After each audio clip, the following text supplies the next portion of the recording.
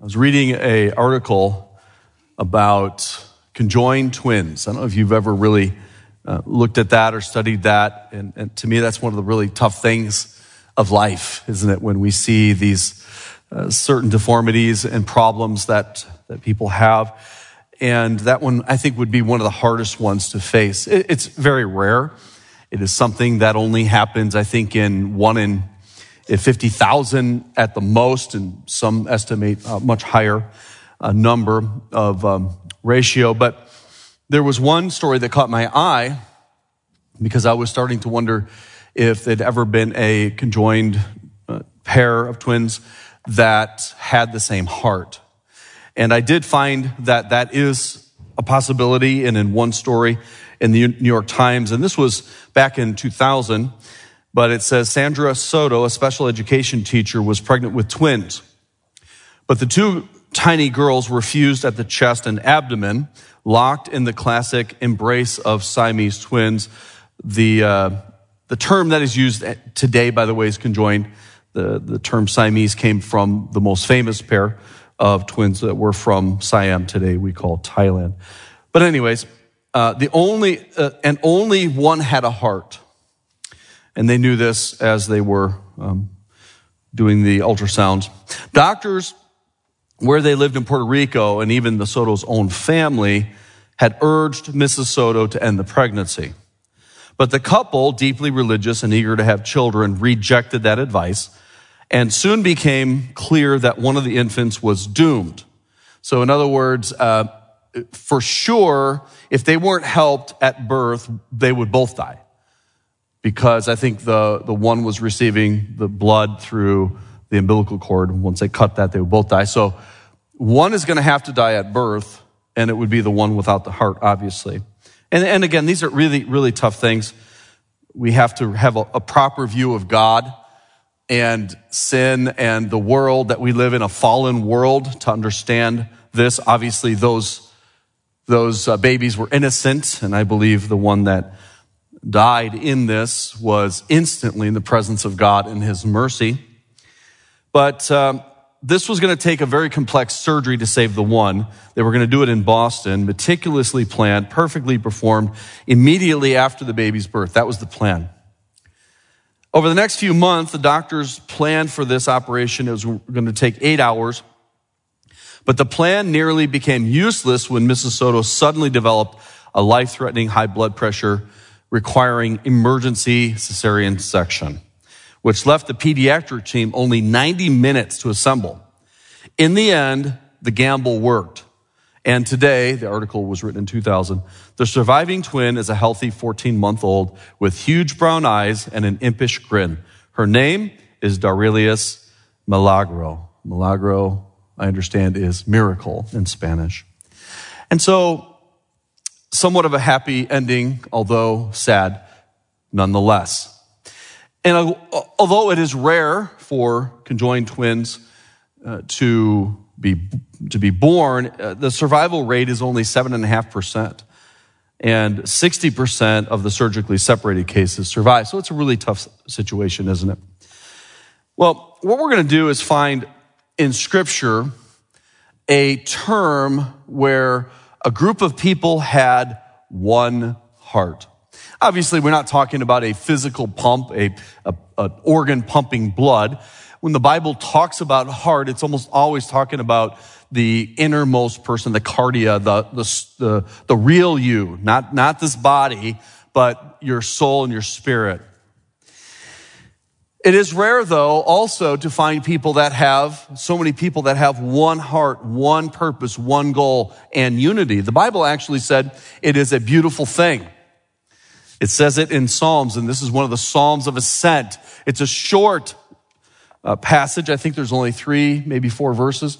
Psalm 133, verse 1. Behold, how good and how pleasant it is for brethren to dwell together in unity. And I find this to be a very, very rare thing in our world today, for people to be dwelling together in unity. Now, I hope that we should be able to find this in the church, in the local body of believers. And I believe we have a tremendous unity here in this church. And that's one thing I love about being your pastor, is we seem to all get along really good, and we seem to be all going in the same direction. That's not always the case in every church. As a matter of fact, in most churches, you don't have a whole lot of unity. And that's sad to me. And within Christianity, I think we don't have a lot of unity. Now, I'm not saying we should not care about doctrine. Doctrine is very important, because with our doctrine, we get everything, right? So I think we ought to be particular about doctrine, and there are some things that we should take stands for and argue for. But I also think a lot of the things that we fight about within Christianity are minor issues. I really do. And I wish that we had more unity within Christianity. I wish we had the unity that they had back in the early church. This was such an exciting time. Yes, Jesus had died, which was awful, but then he had risen again. He had appeared to many, and he had ascended into heaven. The Spirit of God had come upon them, and they were bold in their witness, and they had incredible gifts and powers from God, establishing that embryonic church. Then Peter and John were arrested. Jesus said, hard times are going to come. If you're going to follow me, these are the same things that happened to me are going to happen to you. And what were they arrested for? They were arrested for the crime of healing a lame man in the temple and then preaching afterwards. What a horrible thing. Well, there was still incredible excitement, incredible unity, even in the midst of this persecution. We find ourselves in our study of the book of Acts to the ends of the earth in the verse Acts 4:32. And the multitude of them that believed. So what makes you a Christian? What makes you a part of the church? You believed. You believed what? You believed that Jesus is God who died for our sins and rose again. It's that simple. They believed that, the gospel, and they were saved. They were baptized into the body of Christ. That's what makes you a part of the church. And it says that they were of one heart and of one soul. Now, how many people were there? Well, originally there were a dozen disciples and others that were around, and that had grown to hundreds in the upper room, and that had grown to thousands now. Thousands of people in Jerusalem. By the way, remember, these are Jewish people. The early church is exclusively Jewish at this point. Thousands of people all had one heart. Impossible, but it's true. And of one soul, they were so unified. They were so excited about God and about Christ and about what had been going on and about how God was reversing the curse of sin, the curse of the languages had been divided, and they just experienced the fact that they could speak in unknown languages, known languages, but languages that they didn't know. It was just like, wow, this is all coming together. Everything's getting reset the way it should be. Obviously, the final setback to the way it should be to finally put down rebellion is in the future still, but it's coming. I promise you that.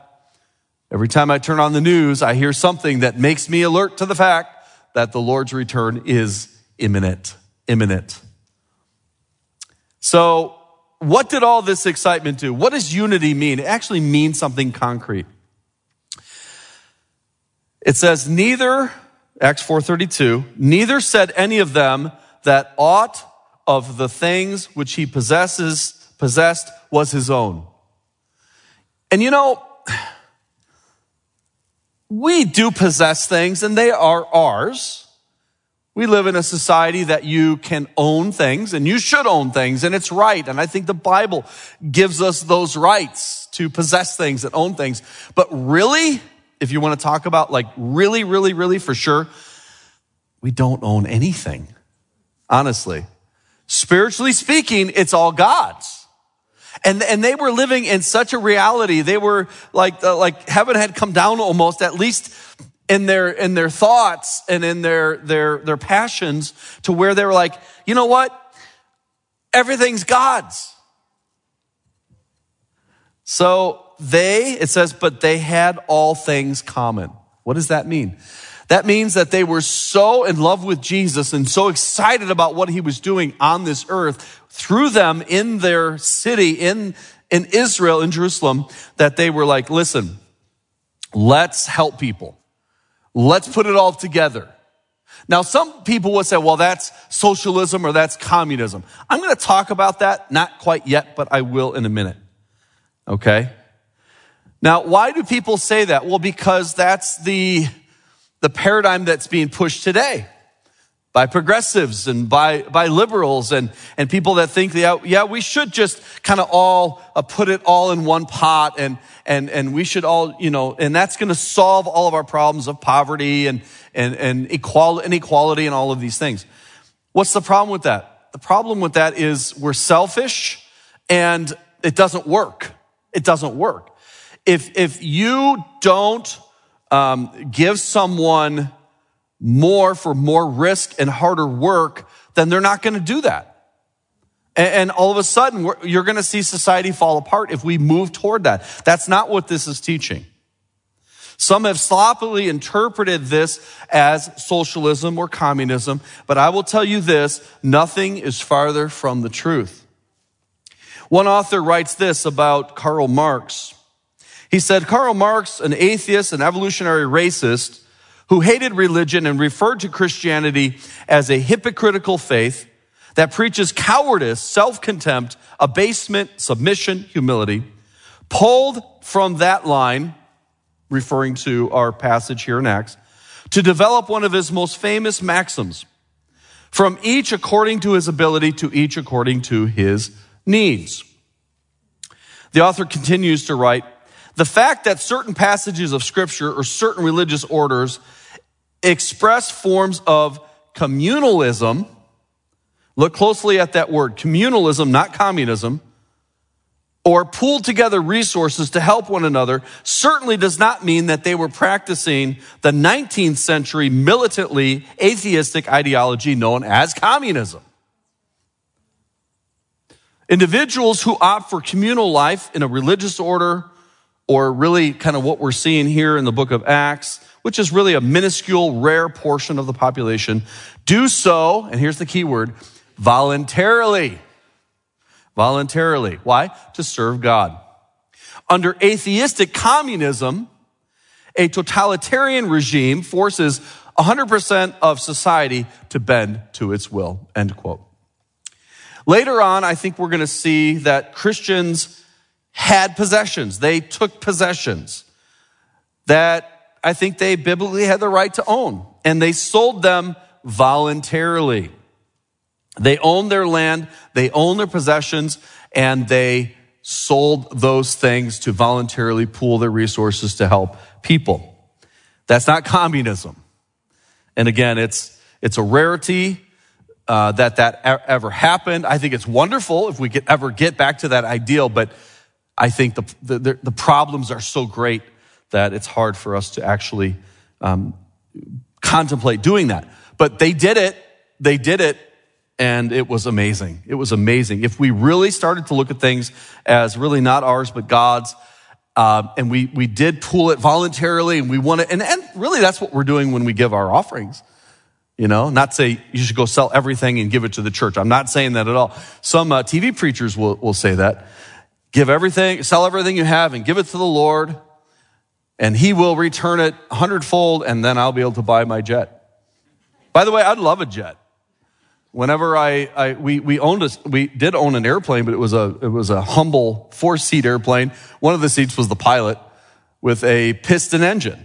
It's still a beautiful airplane. It got us to places quickly and safely, but nothing like what jets cost and the operation of those.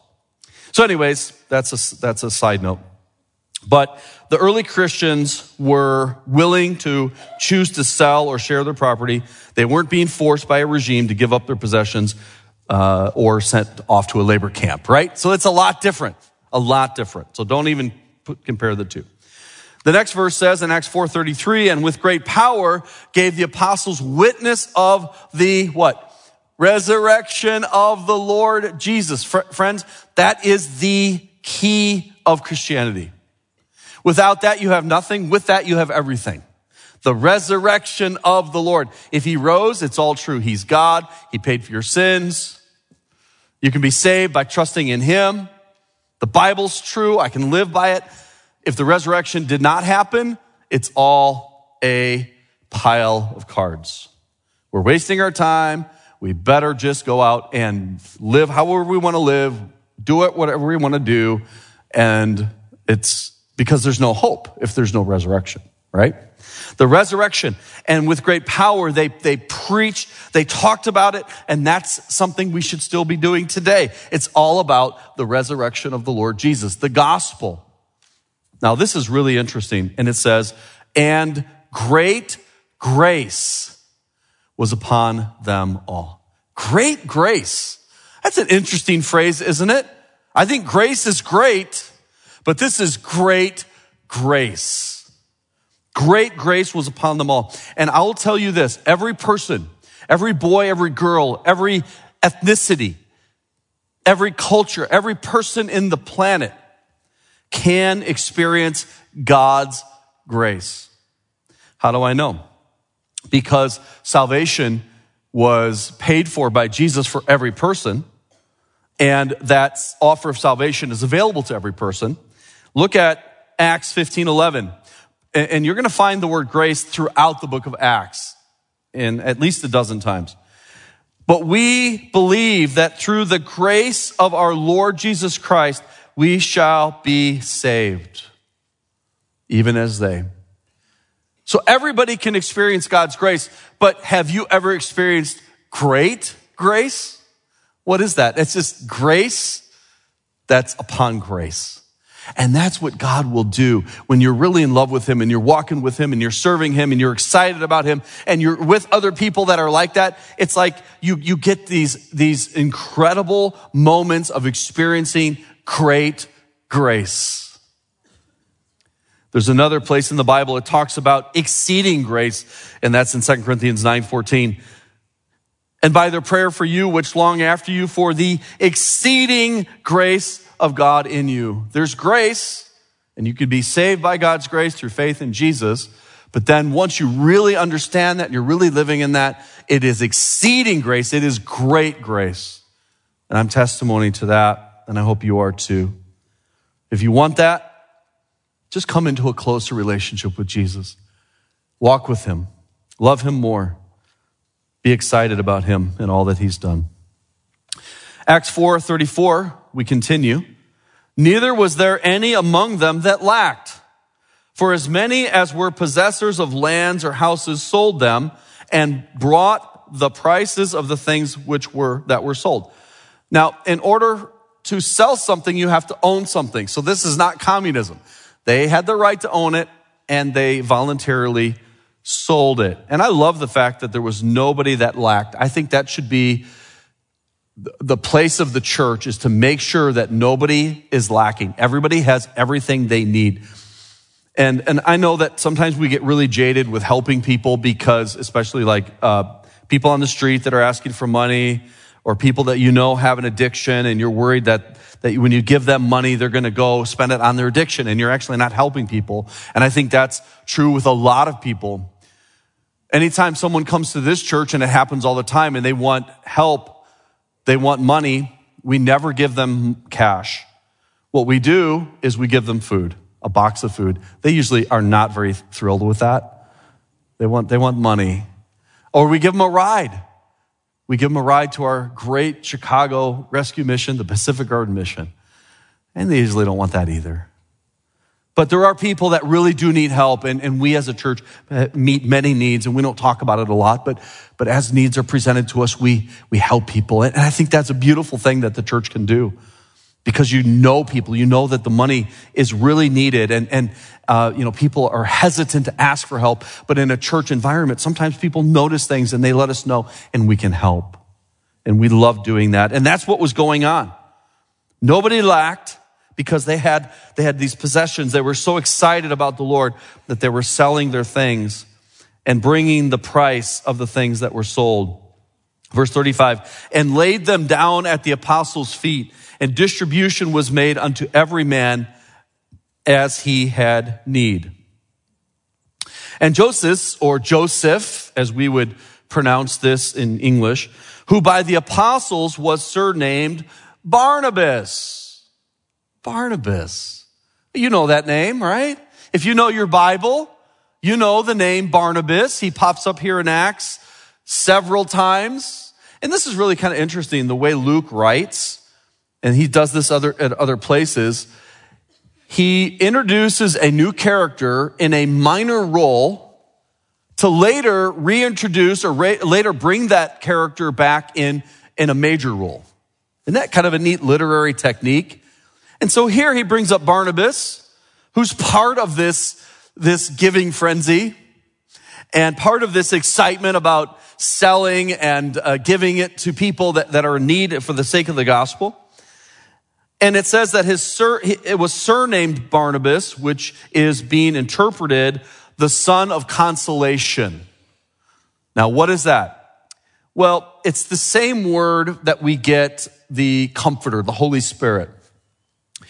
And that word can be interpreted as comforter, comfort, encourage, encouragement, exhortation. So the King James uses the word consolation, son of consolation. But what was he? He was a man that really cared about people and wanted to help people and was someone that when you're discouraged and you're like ready to quit and throw in the towel, there's Barnabas, and he's there for you, and he's there for Paul, and he's making sure Paul is believed to be a man that really was changed and converted on that road to Damascus when he saw the light, and people weren't believing because he was a murderer. He was one that was persecuting the Jews, and there comes Barnabas and says, I believe in you. Barnabas was there with Paul on the missionary journeys. It actually says later in Acts that Barnabas was a man of faith. A faithful man, a man that brought many to salvation through his testimony and his witness. What a man. And we're going to learn much more about him as we go. But here he's brought into the story. And there's a couple details that are listed that are kind of interesting that you kind of wonder, why is that there? So his name was Joseph, but they called him Barnabas by the apostles because he was an encourager. And we need to be encouragers. Let me just stop there and say that more. If I have a fault, if I have, let's say my top 3 or 4 faults of my many faults, I don't encourage as I should. I'm not naturally an encourager. I'm naturally like, just let's go. Let's get it done. Why are you complaining? Why are you having a bad day? Instead of like, understanding, listening, and encouraging, say, listen, you can't quit. You've got to go. God has something great for you. I try to do that, but I need to do it more. We all need to do this more. We need to encourage each other. Why? Because this world is discouraging, isn't it? Oh, we need to encourage more, don't we? And he was like the prince of encouragement, the son of consolation. And then it says that he was a Levite. I don't know what that has to do with the story other than it reminds us of the Jewishness of the church. The church is not a Jewish organization, a Jewish entity, but we're not Jew or Gentile, but at the beginning it was all Jewish. Okay? And now there are an estimate of 1 million Jewish people that believe Jesus is the Messiah. And that's a wonderful, wonderful thing, and it's an increasing number, even in Israel. But he was a Levite. So how does that play into the story? Well, I'm going to tell you in a second. And it says, of the country of Cyprus. So why would he be from Cyprus, and here he is in Jerusalem? Well, remember, the Jews had been dispersed previously. Now they're going to be dispersed again after Jesus by the Romans. They were dispersed to the 4 corners of the earth, but they had other dispersions. Plus, some of the Jewish people would be business people and they would move to other places. And Cyprus is an interesting place. I was just there in order to go to Israel right after the October attacks. Only El Al was flying in and out of Israel. And I fly almost always overseas with miles. We use a credit card for the church. We accumulate a lot of miles, and I book flights using miles. And I couldn't book on El Al. We have no way to book on El Al with the credit card miles. So I booked on the way over to Zurich and then Zurich into Israel on El Al and just had to pay for that ticket. But on the way out, I booked through Cyprus. And I think I'd been to Cyprus one other time, but it'd been a long time. So we get to Cyprus and we're just there for one night, me and the film crew, and it was beautiful. It was lovely. I had seafood, and that's a big thing there. It's obviously an island right off Israel. But what I didn't realize was that there's a lot of cats in Cyprus. And you probably know that I don't really love cats. I think that would be called an understatement. And I found out that there's more cats than people in Cyprus. And I started sneezing just hearing that stat. And then I find out it's the home to the world's oldest cat. Yeah, the world's oldest cat. I know you're shocked. Now, don't be real upset when I say this. It was an archaeological dig where they found the pet cat under the person. And they estimated that cat's remains to be thousands of years old. And I'm like, I kind of like that cat, a dead cat, okay? So anyway, Cyprus was a beautiful place, and that's where he came from. I probably made half of you mad, but I don't care. No, it's whatever. If you like cats, that's fine. I'm very allergic. So if you have cats, we just can't be close friends. That's all I can say. So, why does that matter? Well, it says that he was a Levite in the country of Cyprus, having land, sold it, and brought the money and laid it at the apostles' feet. That's kind of cool. He's introducing Barnabas here to talk about him much more later. And there were many other people that were doing this, so why bring Barnabas in? I think it was to contrast him and introduce him to the story with two more people in the next chapter that we're going to read about here in a second. And so you have a great example of generosity, and then you have a great example of deception and stinginess in the next people we're going to talk about. But why a Levi? And why of Cyprus? Well, maybe it's because if you know your Bible, you know that in the scriptures it says that the Levites couldn't own land. So if he couldn't own land, and the Bible has been criticized for this, how could he sell land and give it to the church, right? So how could you solve that dilemma?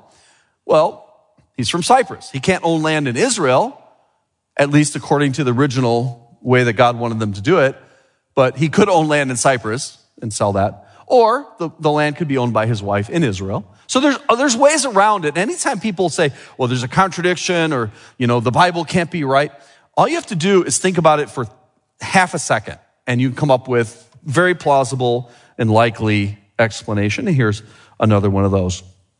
But what an awesome guy Barnabas is, and we're going to be reading more about this good man, full of the Holy Ghost and of faith, winning many to the Lord, companion of Paul, an encourager as we go through our study of the book of Acts. And then we turn to Acts chapter 5. Acts chapter 5 in verse 1 it says, so we have the church is excited, they're selling everything, they're putting it in common, not communism, but just making sure people have what they need and making sure that the gospel goes out and we're not really possessing anything ourselves, God owns it, and they're just realizing that. So it's all good.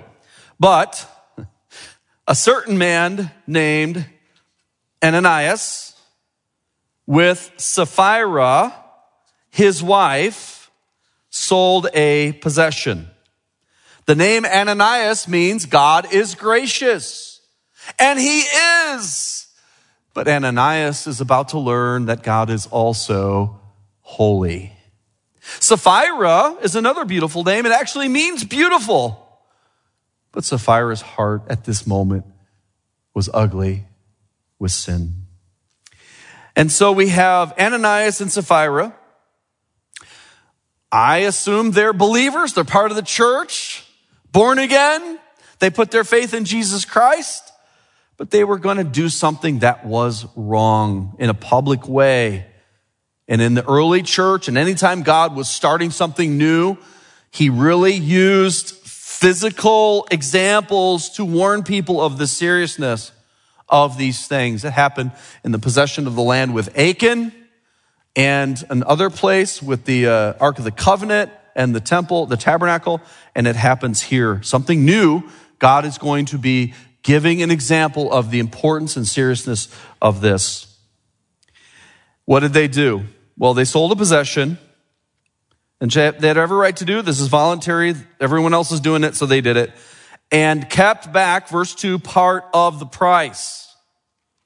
It wasn't just Ananias, by the way. They colluded, because it says his wife also being privy to it, and brought a certain part and laid it at the apostles' feet.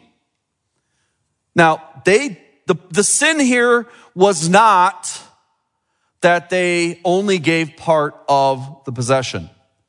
That's their right. They can sell it for $1,000 and bring $500, but they don't have a right to say, we sold our land, our possession, and here's all the money. That is wrong, right? Because it is a lie. George MacDonald said, half of the misery in the world comes from trying to look instead of trying to be what one is not. People are so worried that they look good and that they're accepted and they're doing, everyone else is doing it and they know it's right. So they want to do it, but they don't want to give all of it. What a contrast to Barnabas, generous encourager, son of consolation. And now we have Ananias and Sapphira being deceptive and being prideful and being stingy. They said they were laying all on the altar, but they were lying about laying all on the altar, weren't they? And the collusion made it all the worse. It's bad when there's one person's sin, but it's never really one person's sin, is it? Even if it's just your sin, it affects a lot of people, and it can affect a lot of people for many, many years. But this is worse because two people were involved in this sin. Jesus warned about this. He warned about hypocrisy. Hypocrisy means wearing a mask. In Greece, they would actually call that person a hypocrite because they were wearing a mask and acting out their performance. Playing the actor. Don't do that. Now some people say, well, I have an ideal and I want to serve the Lord and I want to do these things for him, and you fail, okay? That's not what we're talking about. We're talking about deliberate deception here. Yeah, we're going to fail. We're never always going to reach the ideal, the things that we want to do for the Lord. But this is different.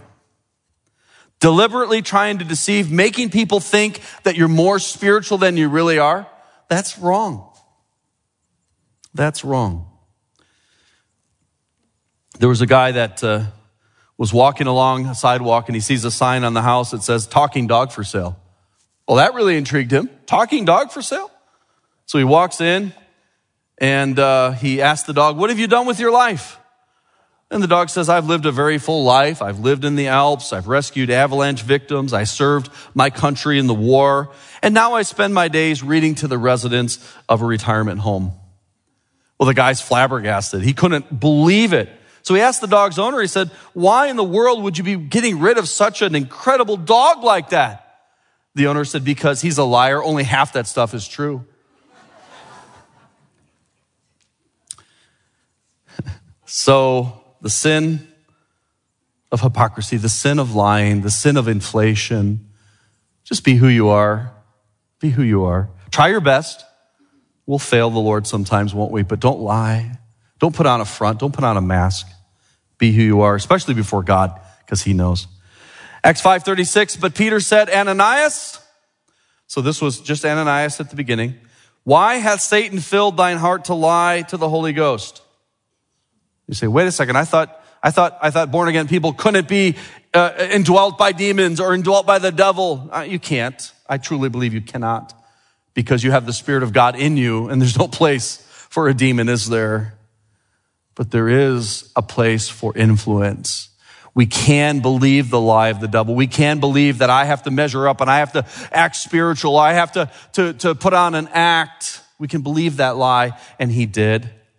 And keep back part of the price of the land. Whilst it remained, was it not thine own? And after it was sold, was it not thine own power? Why hast thou conceived this thing in thine heart? Thou hast not lied unto men, but unto God. See the treachery? You see the problem here? And Ananias, hearing these words, fell down and gave up the ghost. Whoa. Whoa. I mean, whoa. I've never quite seen this. And great fear came on all them that heard these things. I bet it did. I bet it did. You're like, why would, that sounds so like rigid and so strict and so kind of unfair. And the young men arose, wound him up and carried him out and buried him. I mean, they just kind of, let's get rid of this guy. I don't know that they cried a lot for him or whatever. Used the money for a funeral. There was a husband and wife that went to the doctor together, and the doctor called the husband into the room and examined him. After the examination, he said, I need to speak to your wife privately. He says, I'm afraid I have some really bad news. Your husband is suffering from a very rare disease. In order for him to live even one more year, you're going to have to do everything for him. You're going to have to wait on him hand and foot. You're going to have to run his bath water. You're going to have to get his newspaper to him to read. Basically, answer all of his beck and call. If not, he will die. As they were leaving the doctor's office, the husband asked his wife, what did the doctor say? She says, the doctor said, you're going to die. Acts 5:7. And it was about the space of 3 hours after when his wife, not knowing what was done, came in. And Peter answered unto her, tell me whether you sold the land for so much. And she said, yeah, for so much. Then Peter said unto her, how is it that ye have agreed together to tempt the Spirit of God? Behold, the feet of them which buried thy husband are at the door and shall carry thee out. Then fell she straightway at his feet and yielded up the ghost. Wow. And the young men came in, found her dead, carried her forth, buried her by her husband. And great fear came upon all the church and upon as many as heard these things. Well, didn't we just read about a God that was giving great grace and now he's zapping people? What in the world is going on? Okay, keep this in mind. Keep this in mind. God is the giver of life. God gave you the air to breathe. God gave you the lungs to breathe the air. Your body is God's. Life is God's. If he gives it, he can take it away. You ever tell that to your kids? I gave you life and I can take it away. Now that'll get their attention. But he has the right to do whatever he wants. He has a right to take our body anytime he wants. And this was an example of severe discipline, but this is discipline. There is a sin unto death according to the Bible. Look it up later in 1 John 5:16. Hebrews says that the Lord chastens whom he loves. So in wisdom, God did to Ananias and Sapphira something that was actually loving. We don't know exactly why. Perhaps it was to save them from doing something worse that's going to hurt somebody else or affect somebody else's salvation. Maybe it was helping others to take their Christian life more seriously. But God is a gracious God, but he's holy. He's holy. It'd be like if you had a kid and your kid's pretty good, but there's a brat next door about the same age and they go out to play and your kid finally gets tired of the brat next door and starts pounding on him. You yell out the door, what are you doing? Stop that. Okay, I'll stop. 5 minutes later, you hear the little brat next door screaming again, and it's your boy pounding on him. You go walk out there, you grab your boy, you bring him in the house, right? Because I'm not going to allow this. My son is not going to do that. I'm not going to let that happen. That's a loving parent, isn't it? There's no break of there's no break of sonship, but there's going to be a cessation of that activity. And sometimes God will do that. It doesn't happen much. I think it happened probably more then than now because it was the start of the church. But it's God is God, right? Let's close with this. 1 Corinthians 10, 11 and 12. Maybe this is something that will really help you, and you needed this today. Now, all these things happened unto them for examples, and they are written for your admonition, upon whom the ends of the world are come.